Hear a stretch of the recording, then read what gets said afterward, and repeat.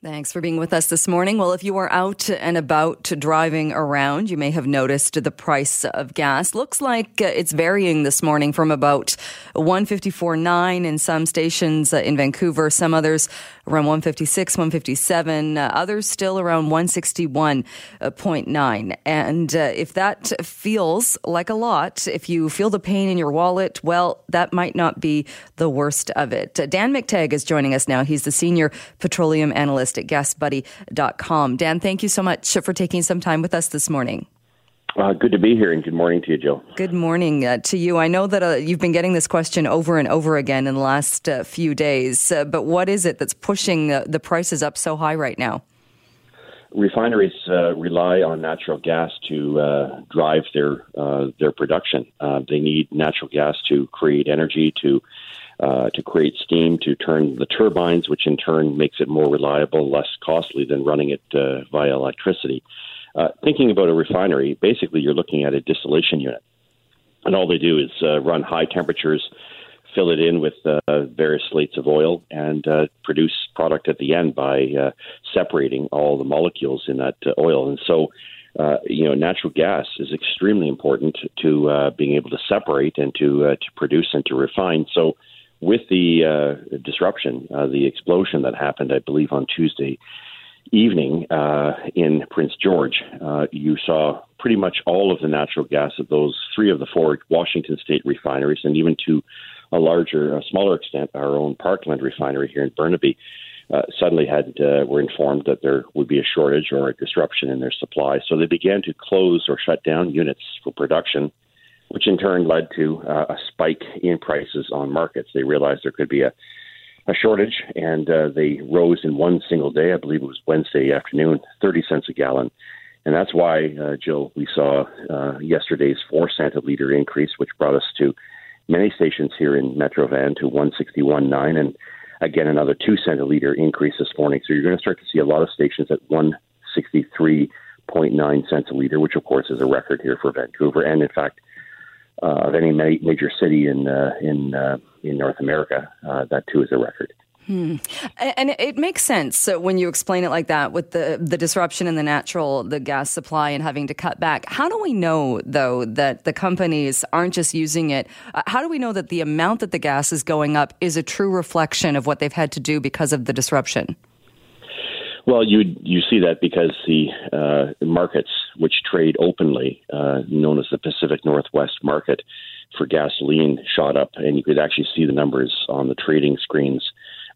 Business followers, traders, speculators, but more importantly, those involved with trying to entice other alternative forms of shipments of gasoline to our region, had to throw up the smoke signals very quickly to tell everyone that there is a problem here. And the fact is that it was passed on to consumers usually within 48 hours of the incident or the problem. That's not something we necessarily see south of the border in the United States, where the problem actually exists. I mean, there's a bit of a retention period, usually about maybe 5 or 6 days before they start to see increases, in the same way before they start to see decreases. And that's because we ourselves here in Vancouver are quite vulnerable in the lower mainland. We import well over a third of our gasoline, diesel, jet fuel needs, and our tiny little refinery here, and it is small compared to the population, can't produce enough. So we have to rely on external sources, Trans Mountain being the other, pipeline being the other source. And I think you've kind of answered my next question, was that exact thing, and that we are going to be seeing more people, especially if you live close to the border, going across the border to get gas, because it is still a lot cheaper. But it's the same gas, isn't it? It pretty much is. It is very much the same spec gasoline, and I'm seeing, if I go to Blaine and I'm seeing $3.55 a gallon, quick calculation using my, Canadian exchange at 130.3 plus a couple pennies for your credit card company works out to about $1.25 a liter. So I think it's a safe bet that a lot of people will be driving that way. But if you look on the Gas Buddy website, just punch in VancouverPrices.com. You'll see that while, here in, Metro, you're going to see 163.9. If you head out to Langley, I see the Super Save in Surrey is still at 145. I'm seeing a lot of stations at Aldergrove at 145. there's a good likelihood that you won't have to travel south of the border. You can travel, a little further east to get your gasoline at a more competitive price. Also, because there is a big difference due to the TransLink tax, which is placed on gasoline, affecting only those areas that are served by it. A very large area, obviously, but generally speaking, this situation, the gulf of prices between the United States and Canada, isn't as severe if you consider some of those areas further east, which may only save you about 9 or 10 cents a litre. Exactly, but does save you the time and the gas to get there and back if you are going, well, depending on how far away you are. That's true. But here's the other factor that I think many people should consider. This is very temporary. We will be seeing prices dial back, several cents a litre, likely by midweek, once the all clear is given and the pipeline that was ruptured in Prince George is confirmed safe by regulators. We're already seeing, by the way, a decrease of 1 penny overnight. I know that's not a big deal, but it goes to show you that the risk of shortage now is beginning to recede. And I think by Wednesday and Thursday of next week, we're going to start to see prices back down towards the mid-$50s at the high end. Which is amazing in itself that we're looking at the mid-50s as a reprieve in this, but still a bit of good news for drivers. Yeah, well, there's a lot that's got you there, and I got to point out that, look this information up. Anybody who's enterprising, Energy Information Agency every Wednesday comes out with the supply and demand picture for all of the United States. The Americans are very transparent when it comes to energy, unlike Canada, which tends to hide and bury the stuff or, not really report it for several months, at which point it's quite irrelevant to consumers. I won't go over that argument that I tried to make as an MP many years ago, but if you look at the EIA's data, you'll see that the Pacific Northwest market, which consists of course, Washington, Oregon, California, and Nevada, you'll find that the supply picture continues to be very tight. Demand is high, and supply is just only barely managing to be adequate. So that's one of the reasons why there's a big span between the rest of the country or the rest of the continent and what we're facing here in the Pacific Northwest. It's a chronic problem. I'm not sure how to resolve it unless someone's willing to build some new refineries, and it certainly won't happen in Canada given our regulatory environment, which is very hostile towards any type of emissions-producing plants. I don't see the situation for motorists getting any relief anytime soon, and it certainly doesn't help that your provincial government here continues to add tax every April 1st, which continues to help increase the price of fuel. No, definitely. One more question just before I let you go. Does this show us that we are overly vulnerable? It takes one explosion, and granted, it was a pretty big deal that there was an explosion affecting the natural gas pipeline, but one disruption has this major effect. Yeah, it does, and it does have that effect because it's an important component. It's a little bit like using an analogy. You can't drive a car without gasoline or diesel. You can push it, but if you haven't got the source, the fluid to make those refineries run. And by the way, natural gas is far cleaner than what they used to use, pet coke and other products which are banned in Canada. It's not likely that you're going to see refineries being able to run anywhere across Canada. There's only one that I know of that's in the Maritimes, in Newfoundland. That is the Come By Chance refinery, which has to use heavy oil in order to run its furnaces, really, and to generate power electricity to, again, convert heavy oil or light oil into usable high-end products. So that's really the vulnerability for us in Vancouver is unlike anywhere else in Canada. Everywhere else in Canada, refineries produce more than enough gasoline and fuel to meet our needs. Here in Vancouver, we painted ourselves into a corner. No refineries, only one small one, no real upgrades to that one. And, of course, our population continues to grow. And it's okay to rely on the Trans Mountain Pipeline, but the problem is that that's now plugged. There's no more product that can come down from Edmonton where they have a surplus of gasoline. So until someone decides to send another pipeline, which would be built in 2 years, and I won't get into that discussion right now, down from Edmonton, you're continuing to be rather held hostage by any kind of upsets outside of our area. All right, Dan, we'll have to leave it there. Thank you so much. Great to chat with you this morning. Great to be here. Thanks, and have a great weekend, Jill. Thanks for being with us. But when you wake up on Wednesday morning, do you think it will feel different? Will it be a whole different world because cannabis will be legal in this country? What exactly is going to change? Well, criminal lawyer Paul Doroshenko, who is with Acumen Law, is joining us on the line now to talk about what we need to know before legalization becomes an official thing. Paul, thank you so much for being with us. No, my pleasure. Will it be different? Will we wake up Wednesday and everything will have shifted? Well, I don't know that you can say that everything will have shifted. I mean, it's a major change in the sense that, you know, we've had 100 years of this being a criminal offense to possess this item. It's something that I think is going to start a bit of a cultural change. Think of like all of the music and cultural things that we have with respect to alcohol. There's songs about drinking. There's songs about what happens to you when you're drinking. There's art about drinking. It is part of our culture. And I think cannabis is going to become just part of our culture, and it's going to be a change. There's no doubt about it. So come Wednesday, once it's legalized, so there'll be one store only open, though, as far as what I understand in BC. The Kamloops store will be up and running. So what will people do then if come Wednesday, recreational cannabis is legal? What does that mean for people who ingest it, who partake in that? Well, you mean to get it is going to be a problem because we're still going to be in this situation where, yes, there's one store, there'll be online sales. But the big companies that are that intend to produce it have not been permitted to produce it yet, unless they were producing medical cannabis. So there's large growers who are about to start growing. We are going to see stores, appearing all over the place. I suppose that's going to be good for places where there's vacancies of storefronts and things like that, if they can afford to pay the taxes, and maybe one of the few businesses that can in Vancouver, for example. You're going to be able to grow it. You can grow 4 plants at home, so long as the plants are not in public view. You can have 4 plants per household. That's not a lot, but it's at least sort of getting things started, and that may change down the road when when again our culture sort of becomes comfortable with the fact that we've got this product and people are using it, as they will. So I guess I don't expect it to be a massive change in the sense that we're all going to be able to run out and buy some pot, okay? Because this is not going to be there.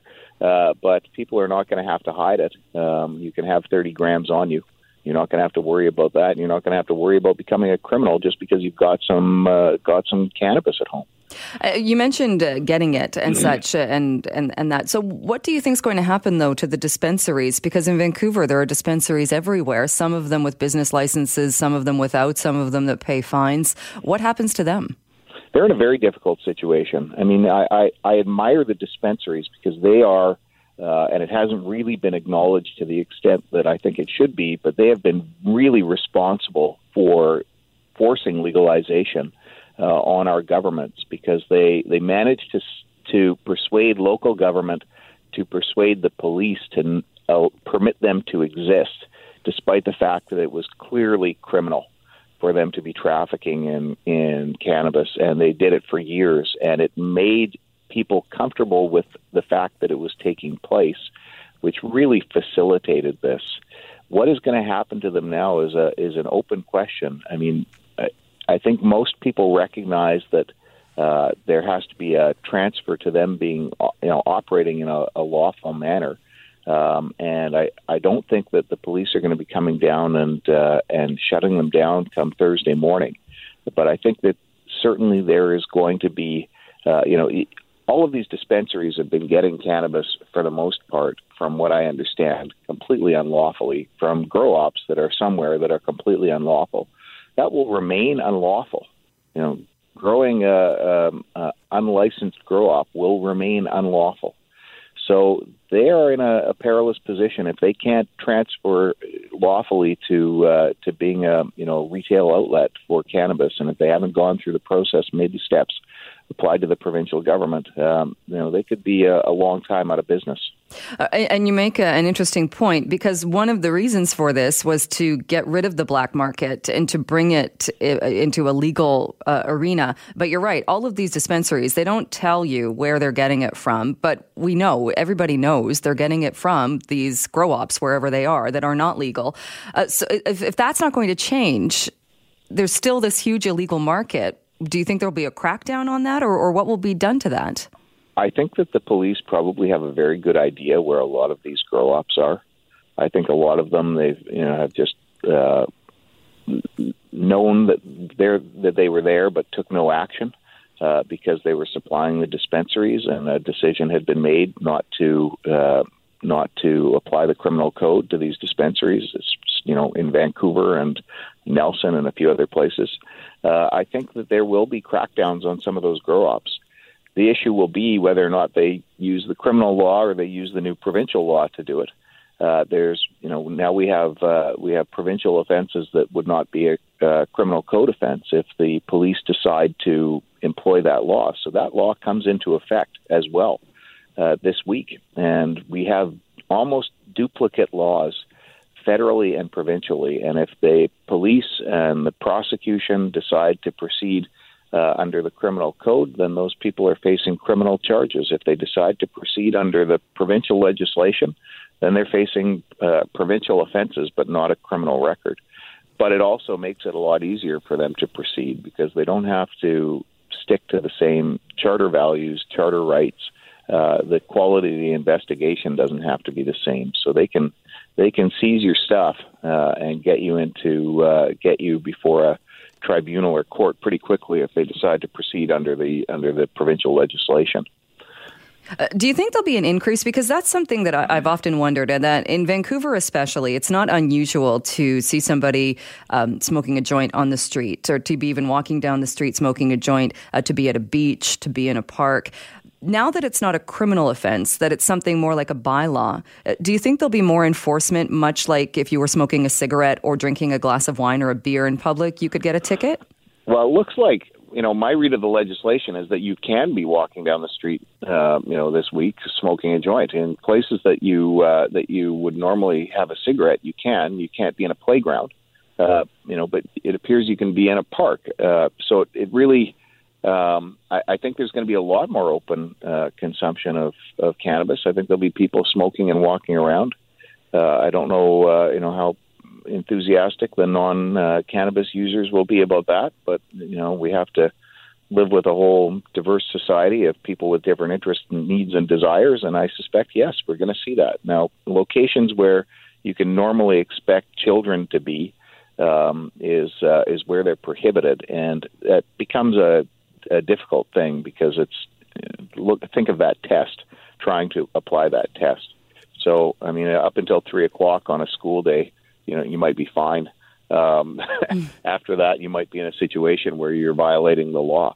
But I expect we will see people who are, sitting down on the grass and smoking, and I don't think anybody's going to be in a position to give them any grief for it. All right, let's take a short break. My guest is Paul Doroshenko. He's a lawyer with Acumen. We are talking about cannabis legalization. It is coming up in just a few days. Paul Doroshenko is on the line. He's a lawyer with Acumen Law. We've also opened up the phone lines. If you have a question for Paul about cannabis legalization, you can give us a call, star 9898 or 604-280-9898. And before we go to the phones, though, Paul, I know you've been very active in looking at the driving aspect. What do we know now? Once it's legalized, impaired driving, if somebody has THC in their system, how it's being tested. I know we've talked a lot about the Drager test. What is that going to look like? A bunch of police departments have said they're going to hold off on purchasing the roadside screener, the saliva tester, Drager, that you just referred to. And they're going to rely on standardized field sobriety tests to try and identify cannabis-impaired drivers. And, my thinking is if they intend to do that at roadblocks, if they intend to pull people over and do that, they're going to have a problem, because the one thing standardized field sobriety tests have never been equipped to do is to identify people who are impaired by cannabis. And the main reason is there's three main portions of the test. One is horizontal gaze nystagmus, which is involuntary twitching of the eyes when they're pushed out to the side. The other is a walk and turn, and then there's the one-leg balance test. Those are the three main components of it. Well, there's no nystagmus caused by cannabis use, so it's only really effective with alcohol. The walk and turn, most people who have been using cannabis have fairly good balance, surprisingly, and similarly with the one-leg stand. So the issue really is more of a cognitive thing when it comes to cannabis use, unless you're at really, really high levels, which are sort of apparent right at the start, and you don't have to go through those steps. So it will be interesting to see, because standardized field sobriety tests, which they're claiming is going to be their new tool, is not a tool really at all for this purpose. And I think they're just claiming that, knowing full well that that's the case, but just to appease the public. All right, let's go to the phones. Bob has a question on this. Bob, what's your question for Paul? And sorry for being slightly outside of what you asked, but in Ontario, they've deliberately dissolved a previous regime and set up an online-only thing. It's almost as if they're going to be using it to make a list, like tracking people on assistance, for example, or if the police run into a situation where they have cannabis use, where Sergeant O'Malley, the OPP, is going to say, you're busted, no online account. So it's almost as if they've been a little bit crafty about it, because they want to continue an enforcement regime in place, even though it's going to be legalized. And I know it's a little bit outside the question, but that's always sort of piqued my curiosity ever since they dissolved what was in place, and then they took government and went to this regime, online only. All right, Bob, thanks for the call. And Paul, I guess that is a little different. Is in Ontario, it's only online sales? Well, it's an interesting thing, because your point about them tracking people who are on social assistance or EI or something like that, that is frightening. And to know that the government's basically tracking all of this, I mean, you've got to remember, we still have provincial governments, Manitoba, Ontario, that seem to be more intent on prohibition than legalization. And there's going to end up being court challenges, inevitably.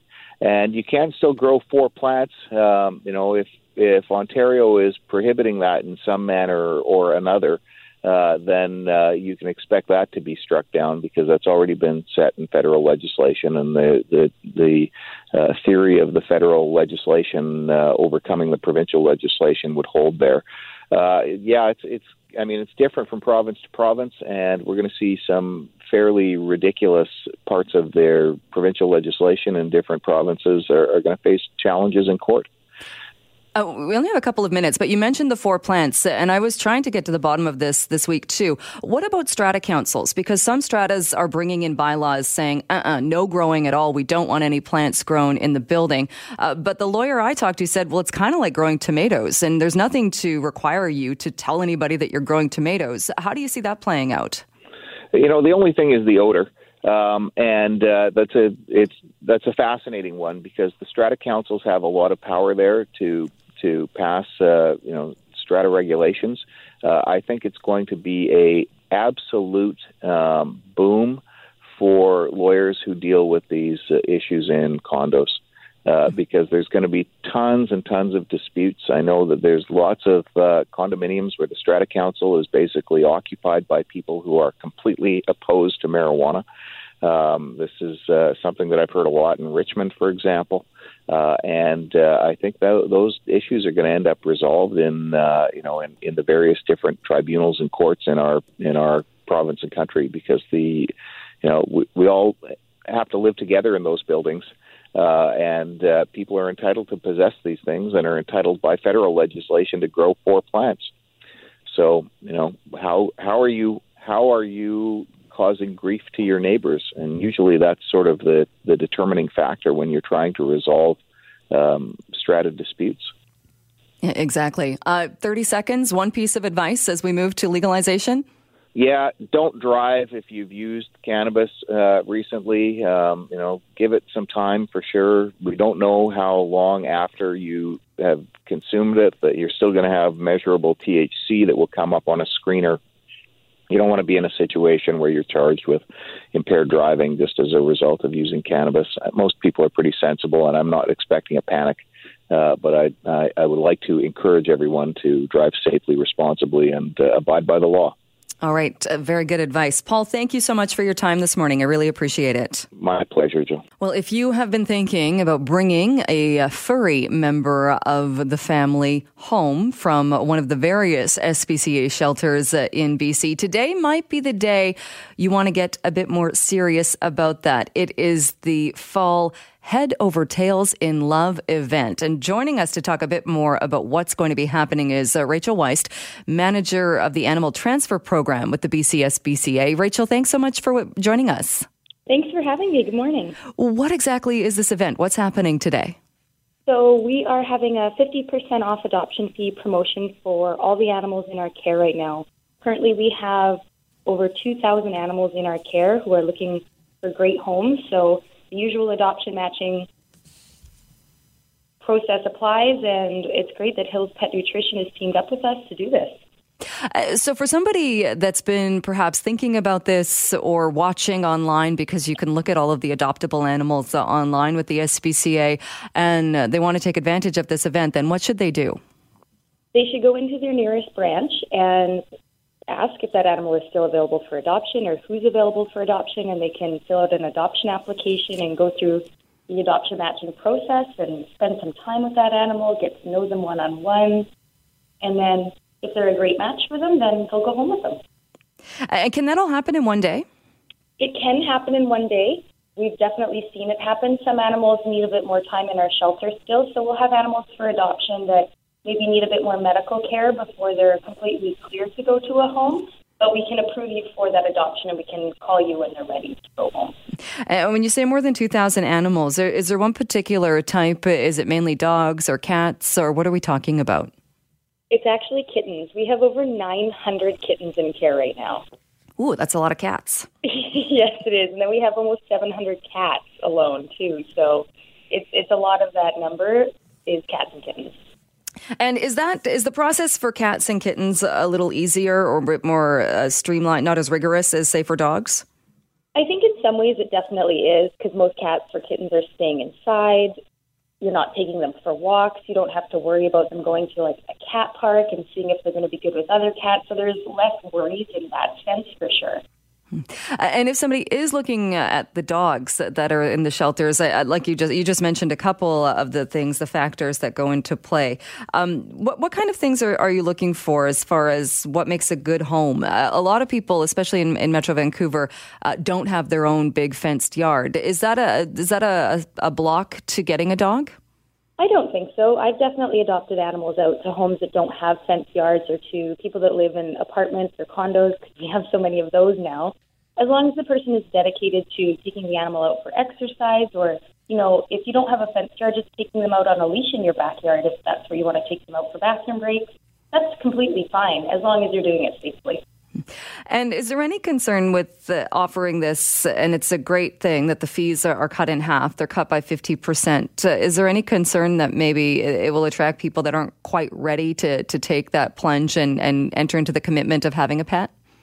We've actually done promotions similar to this before over a longer period of time, and we've actually not had more animals return back to us. So we've done studies, other groups have done studies, and we haven't seen a higher return rate of animals to do with the adoption cost, so we're not concerned about that. Our usual adoption matching process applies anyways, so even if it was a full price adoption, they're going through the same kind of process. So what are the fees then, and what would they be today? They vary across the province, so I can't really give a set number because every region has kind of a different pricing system. But in the Lower Mainland, an adult dog might only be about $150 to $200 now, and that includes a lot of extra things. They're up to date on shots and vaccines, free vet exam. They'll come with a bit of their Hill Science diet food, and 6 weeks of free pet insurance from Pet Secure, plus some other things. But that's kind of what you're looking at, and for a kitten, it would probably be about the same price. All right. And we mentioned kind of the living arrangements as well. Are there other animals as well? Cats and dogs, I think, are the ones that come to mind right away. But are there other? Do people adopt rabbits or other things? Yeah, we actually have almost 150 small animals in care, so that could include rabbits, guinea pigs, stegoos, rats, So there's a lot of small animals, and a lot of our farm animals that are at our Good Shepherd barn in Surrey and our barn in Kelowna, they're actually part of this promotion as well. And those would be looking, I would imagine, for a similar type of home, a farm-type home? Exactly, yes. Is that more difficult, finding places, farms that are open and have space to take the farm animals? I think so, because if you look at a horse's lifespan, some live 15 to 30-odd years. So finding somebody that's willing to commit to an animal that come in probably due to cases of neglect, finding that right home that's willing to work with them still can be difficult for sure. This is something, so this promotion today, the Fall Head Over Tails in Love, so is it every SPCA branch in the province? That's correct. There might be a few that aren't participating if they're closed to the public for any reason, whether it's a quarantine or they just can't be open to the public on this day because of staffing. They might honor this later on, but there's no guarantee. Okay. And is it best then for somebody, should they go online first, or can you just show up at the branch? You can definitely show up at the branch. There's only, I think, a couple closed across the province. So for those listening in the Lower Mainland, that would be our Abbotsford branch for sure. They're closed today, but all the rest of them are open. All right. Are you expecting then big crowds, or with having similar events like this in the past, does it tend to draw a lot more people? It's really hard to say. In some areas of the province, it definitely draws in a lot more people when we have the adoption promos. But with it being only one day, I think we're expecting more people to come in today for sure.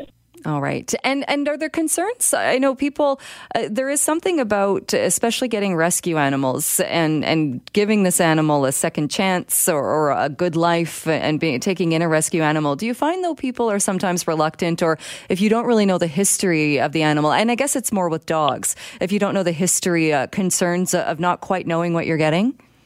There's definitely a stigma attached with rescue dogs to a certain degree still. We've seen that go down a lot over the last few years, especially. More people are coming in to adopt. They feel a sense of pride in adopting, which they definitely should. We do as much research into their background as possible if an animal is surrendered by their owner. But if they come in as a stray, it's definitely difficult to say. So we take them in and do an assessment on them and learn as much about them as we can and give that information to the adopter.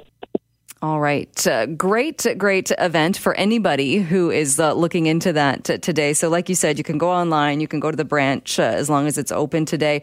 And I guess it's depending on the hours. It'll be all day. Do they close? Do the branches generally close at the same time? All of them are a little bit different. They're open during the core hours, usually of 12 or 1 to 4. But if you go onto our website, spca.bc.ca, you'll be able to look up all the locations on there, and it'll give you what their hours are. All right. And people can definitely do that. Rachel, thank you so much. I imagine it's going to be a busy day at a lot of the shelters today, but thanks so much for joining us and letting us know what's happening. Great. Thanks for having me. Have a good day.